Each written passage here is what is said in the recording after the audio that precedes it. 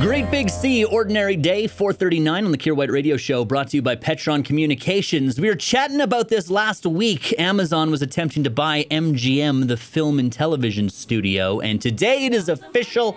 Amazon has purchased MGM for $8.45 billion American dollars.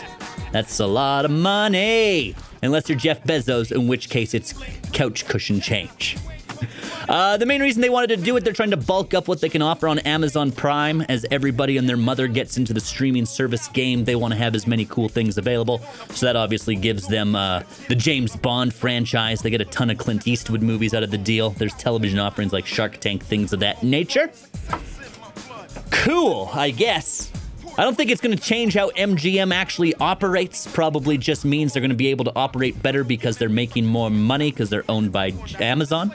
I do want to see one change, though, in the title slide for MGM. Right now, the MGM title slide is that classic roaring lion. We've all seen it. The little arc comes up, and the lion's like, roar, roar.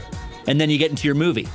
Now that Amazon owns them, though, I would like to see the lion retired, and I would like to instead see Jeff Bezos' head before the movie, still roaring, though. I just want to see Jeff Bezos' weird little bald head going, roar, roar.